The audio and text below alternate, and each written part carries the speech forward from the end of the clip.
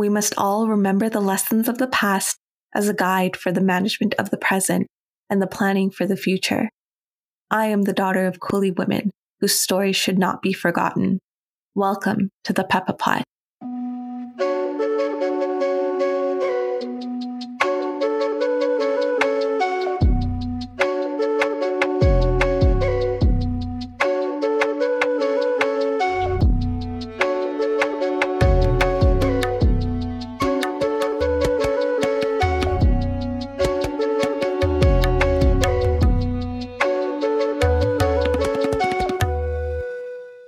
Sitaram, Assalamu alaikum, and welcome to the Pepper Pot. One of the biggest problems that planters faced during the period of indentureship was how to keep experienced male workers in the colonies and on the plantations. Many planters saw indentured Indian women as a possible solution. In fact, in 1845, the colonies mandated that vessels could only depart from India to the Caribbean after recruiting 14 women for every 100 men. Now that ratio fluctuated over the remaining decades of indentureship, eventually rising to 40 women for every 100 men. However, whether and how those quotas were met is another story. The truth is that during most of the period of indentureship, the number of men recruited to work on these plantations greatly outnumbered the number of women. But for some women, arriving in the colonies meant that they were no longer bound by caste or the patriarchal gender norms of their family. You see, for some, the colonies represented freedom and an opportunity to transcend the generations of oppression that they experienced back home. You see, planters strongly believed that men would be more likely to stay on the plantation if they could find a partner to start a family with. As such, planters, recruiters, and others involved in the machinery of indentureship made great efforts to increase the number of women that came and ultimately stayed in the colonies. For example, extensive lobbying took place in India, England, and the Caribbean to repeal the 1883 Indian Immigration Act, which aimed to keep married women from deserting their homes for the colonies. Those suspected of lying could be detained for up to 10 days or until their story could be verified. In addition, planters and the colonial governments also offered those who completed their indentured contracts land in lieu of their promised repatriation to India. You see, many Indians, having emerged from the system of indentureship with little to no wealth, accepted the deal, perhaps with ideas of getting married and raising children. But introducing more women to the colonies also created what Melissa Ono George describes as a self-reproducing source of labor. Now, according to Ono George, having families willing to remain within the colony and on the plantation not only eliminated the cost for return passage that planters had to pay Indian workers, but also was thought to reduce the number of disturbances on the plantation that disrupted the production of sugar. You see, such disturbances, namely fighting between men and the abuse of Indian women by Indian males, were blamed on the insufficiency of females as opposed to the violence of males. But despite being in high demand, indentured women received no preferential treatment and were often the victims of abuse. As a result, and according to Dr. Kavita Ashana Singh, an English professor at Houston University, indentured women took care of themselves through jahajiban, a term that loosely translates to ship sister. You see, jahajiban refers to women's solidarity formed during indentureship, in suffering and loss, but also expresses a shared collective destiny fueled by deeply ingrained social and cultural principles of communalism. Similarly, Dr. Miriam Purbai, an English professor at Wilfrid Laurier University, describes jahajiban as a feminization of the more common appellation of jahajibai, meaning shipbrothers. Now, while both terms refer to the first indentured Indians that experienced the process of recruitment, transplantation, and resettlement in the British colonies, jahajibai often affirmed their identity and authority through violence against women and the imposition of patriarchal gender norms. To that end, jahajiban was especially important for indentured women when protection from the men in their community turned to physical and psychological violence. Jahajiban can thus be seen as a means of feminist empowerment that motivated indentured Indian women and their descendants to resist and transgress various forms of gendered control and violence. In fact, jahajiban includes women from all walks of life: widows, sex workers, married and single women, women fleeing abusive relationships, and queer women. These were among the most vulnerable and marginalized populations in India, which made them prime targets for recruiters. Some were abducted in markets, railway stations, temples, and other public spaces, and forced to sign indentured contracts by local immigration agents. Others willingly stepped onto those ships in search of freedom away from their oftentimes small, remote villages, their identities stripped away, along with their stories, langas, and sense of dignity. I am the daughter of Coolie women whose stories should not be forgotten. Welcome to the Peppa Pot.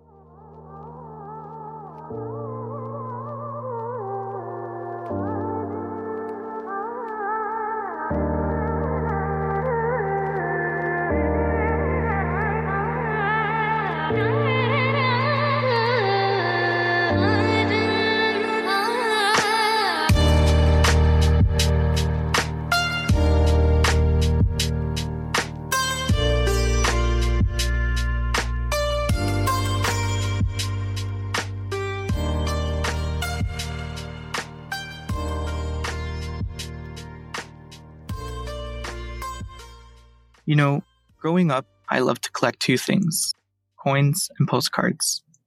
Coins, because I feel like each one tells us something special about the country that they're from, and postcards, because they remind me that there's beauty in every part of the world. You see, whenever someone would mention that they were traveling, I would always ask for a postcard, even if they were going somewhere that I had been to or somewhere I had no plans of traveling to myself. But long before I started my postcard collection, they were, and perhaps still are, a symbol of cosmopolitanism and being well-traveled. You see, the rise of photography and increased tourism to the Caribbean led to the postcard industry's prominence in the region. According to Gayatri Bahadur, postcards tried to portray the Caribbean as a beautiful and safe place, basically a PR job with colonialism. They aimed to create a positive image of the region, to showcase how beautiful it was and how beautiful the people were. This is why 19th century Caribbean postcards often featured women referred to as coolie belles. They were pictured posing in traditional langa choli and adorned with elaborate gold and silver jewelry, like bell-shaped jhumkas. They were often shown in studios, leaning against European-style pillars or in front of cane fields, depicted as nameless, mysterious, and exotic. And it worked. The women in these photos, some pictured in cane fields taller than the ships that stole some away across the dark waters, made the Caribbean appear as a safe, exotic, and lush tourist destination. According to Bahadur, the photographs not only exoticized and sexualized these women, they completely ignored the background of labor and violence they experienced. And this is the danger of not telling our story. We run the risk of smudging important details that tell a much deeper story about the women in these postcards. Without that context, all we see is a beautiful country filled with beautiful people. By understanding and appreciating that context, these postcards and the women they depict can become powerful tools for us to tell our stories. But as Bahadur writes, the will to remember is undermined by an equally formidable will to forget. Why were our ancestors on those boats in the first place? How many came of their own free will? How many hoped to leave their stories behind and forge new identities in the colonies? Were there plans to return? You see, I came across several of these coolie belle postcards while creating this podcast. The owner said that he purchased them from an estate sale in New Jersey. I expressed my interest in purchasing them, but at the time, he was asking for far too much money. You see, I didn't think much of the interaction until weeks later, but the reality is that these postcards tell a small but important piece of our story. According to Rupa Pillai, a senior lecturer of Asian American Studies at the University of Pennsylvania, they seem to say, we've colonized them. They're lovely, docile, civilized individuals that you can come and look at. Come to the Caribbean. You see, when I first saw these postcards, I thought long and hard about whether these women had any power over their photographs. Did they understand why their picture was being taken? Did they even want their photos to be taken? What, if anything, did they receive in exchange for having their picture taken?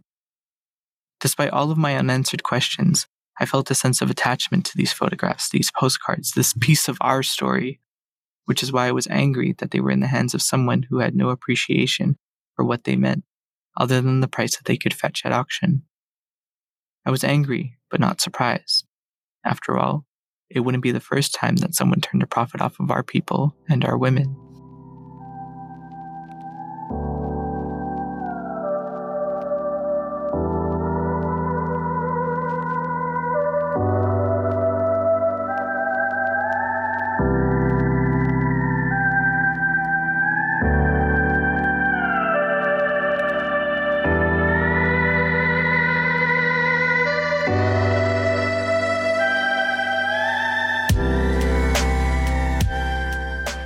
My childhood memories are imbued with the musical brilliance of chutney legends such as Sundar Popo, Sunny Man, Ricky Jai, and Babla and Kanchan.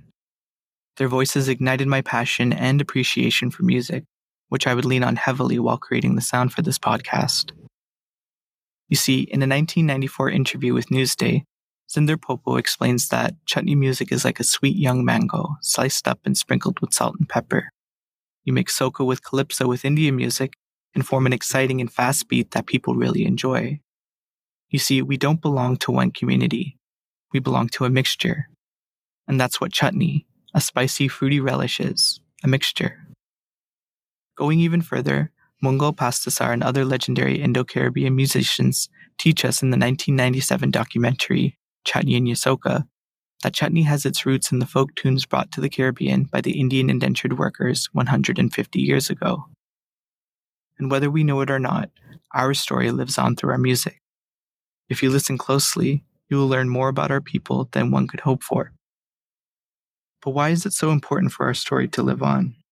Well, as Brenda Breck wrote in a 1992 South Asian Diaspora article, the task of forming an image of our people has been left mainly to the media, which has done little more than pick up derogatory international stereotypes about Indian poverty, female oppression, and the like, and apply them to us. You see, having our own sound gives us the power to bring our stories to life. In many ways, chutney tells the story of our people. Rohit Jagasar speaks to this in his groundbreaking memoir, Kiss and Breathe. He describes recording the hit record Leggo Me Nah Raja with Babla and Kanchan in Mumbai for the 1991 best-selling album of the same name. These songs are the poetry of liberation for the people who once toiled in the sugar fields, Jagasar writes. The song, originally performed by Halima Bassoon sometime between 1973 and 1975, was for the longest time, and without explanation, my favorite. You see, it was only after reading Mr. Jagasar's memoir that I discovered its true meaning and the homage it pays to our ancestors who dared to cross the Kalapani. You see, I started to make connections between this song and all I had come to know about our history. I saw patterns and understood that our stories have been told and retold through our music. What plantation life was like, alcoholism, infidelity, religion, victory, defeat, it was all there. I just didn't realize it. Here, we find a woman who cannot bear the shame of her family discovering her secret lover. She pleads with him to let her go, but he refuses.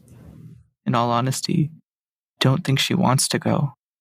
After all, she tells us that sugar is sweet, my love, but not as sweet as you.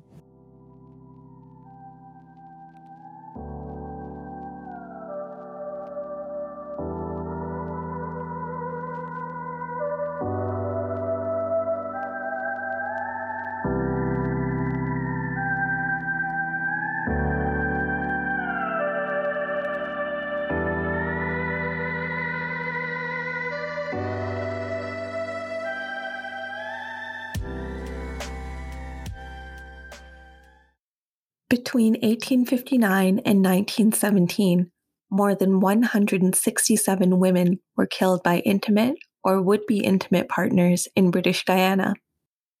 Infidelity was the usual suspect.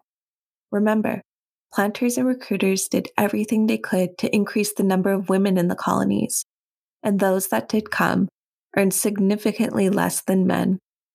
Further compounding the lack of women was the fact that Indian men who completed their indentured contracts and established themselves in the colony were able to entice women, some of them already married to indentured Indian men, with gold, silver, and jewelry.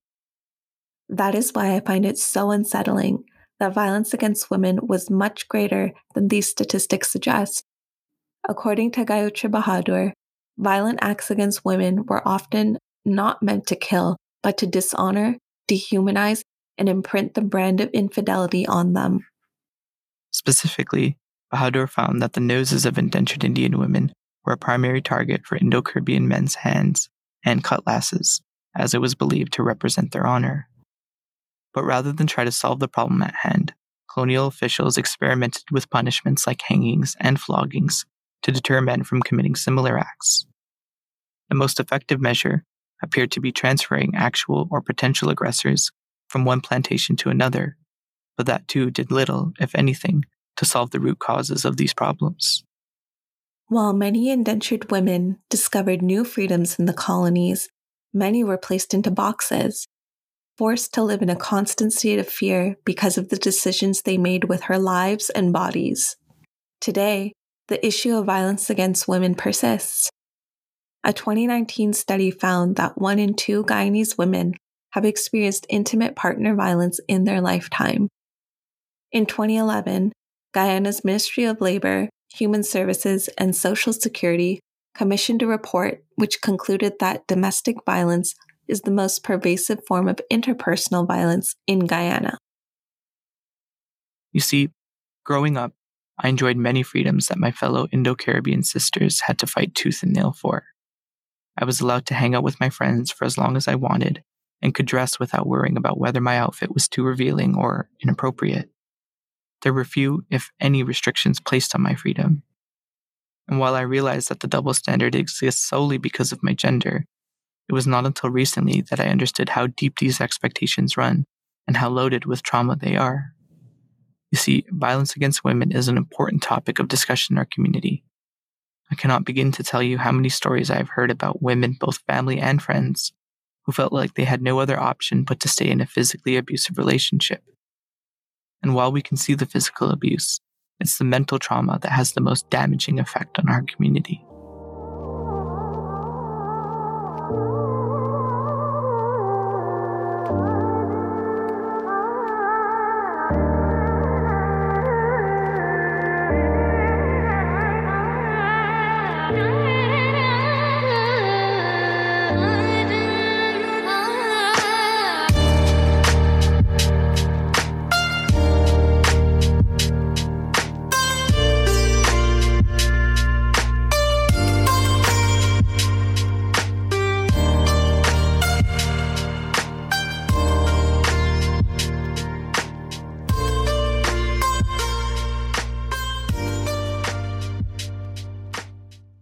As we come to a close, we want to take a moment to express our sincere appreciation for the support from all of our listeners. Now, my name is Ryan Navindra Ramden, and together with my partner, the artist Saraswati Ramprasad, we bring to you the Peppa Pot. In this podcast, we explore the legacy of Indo-Caribbean people and the survivors of Indian indentureship.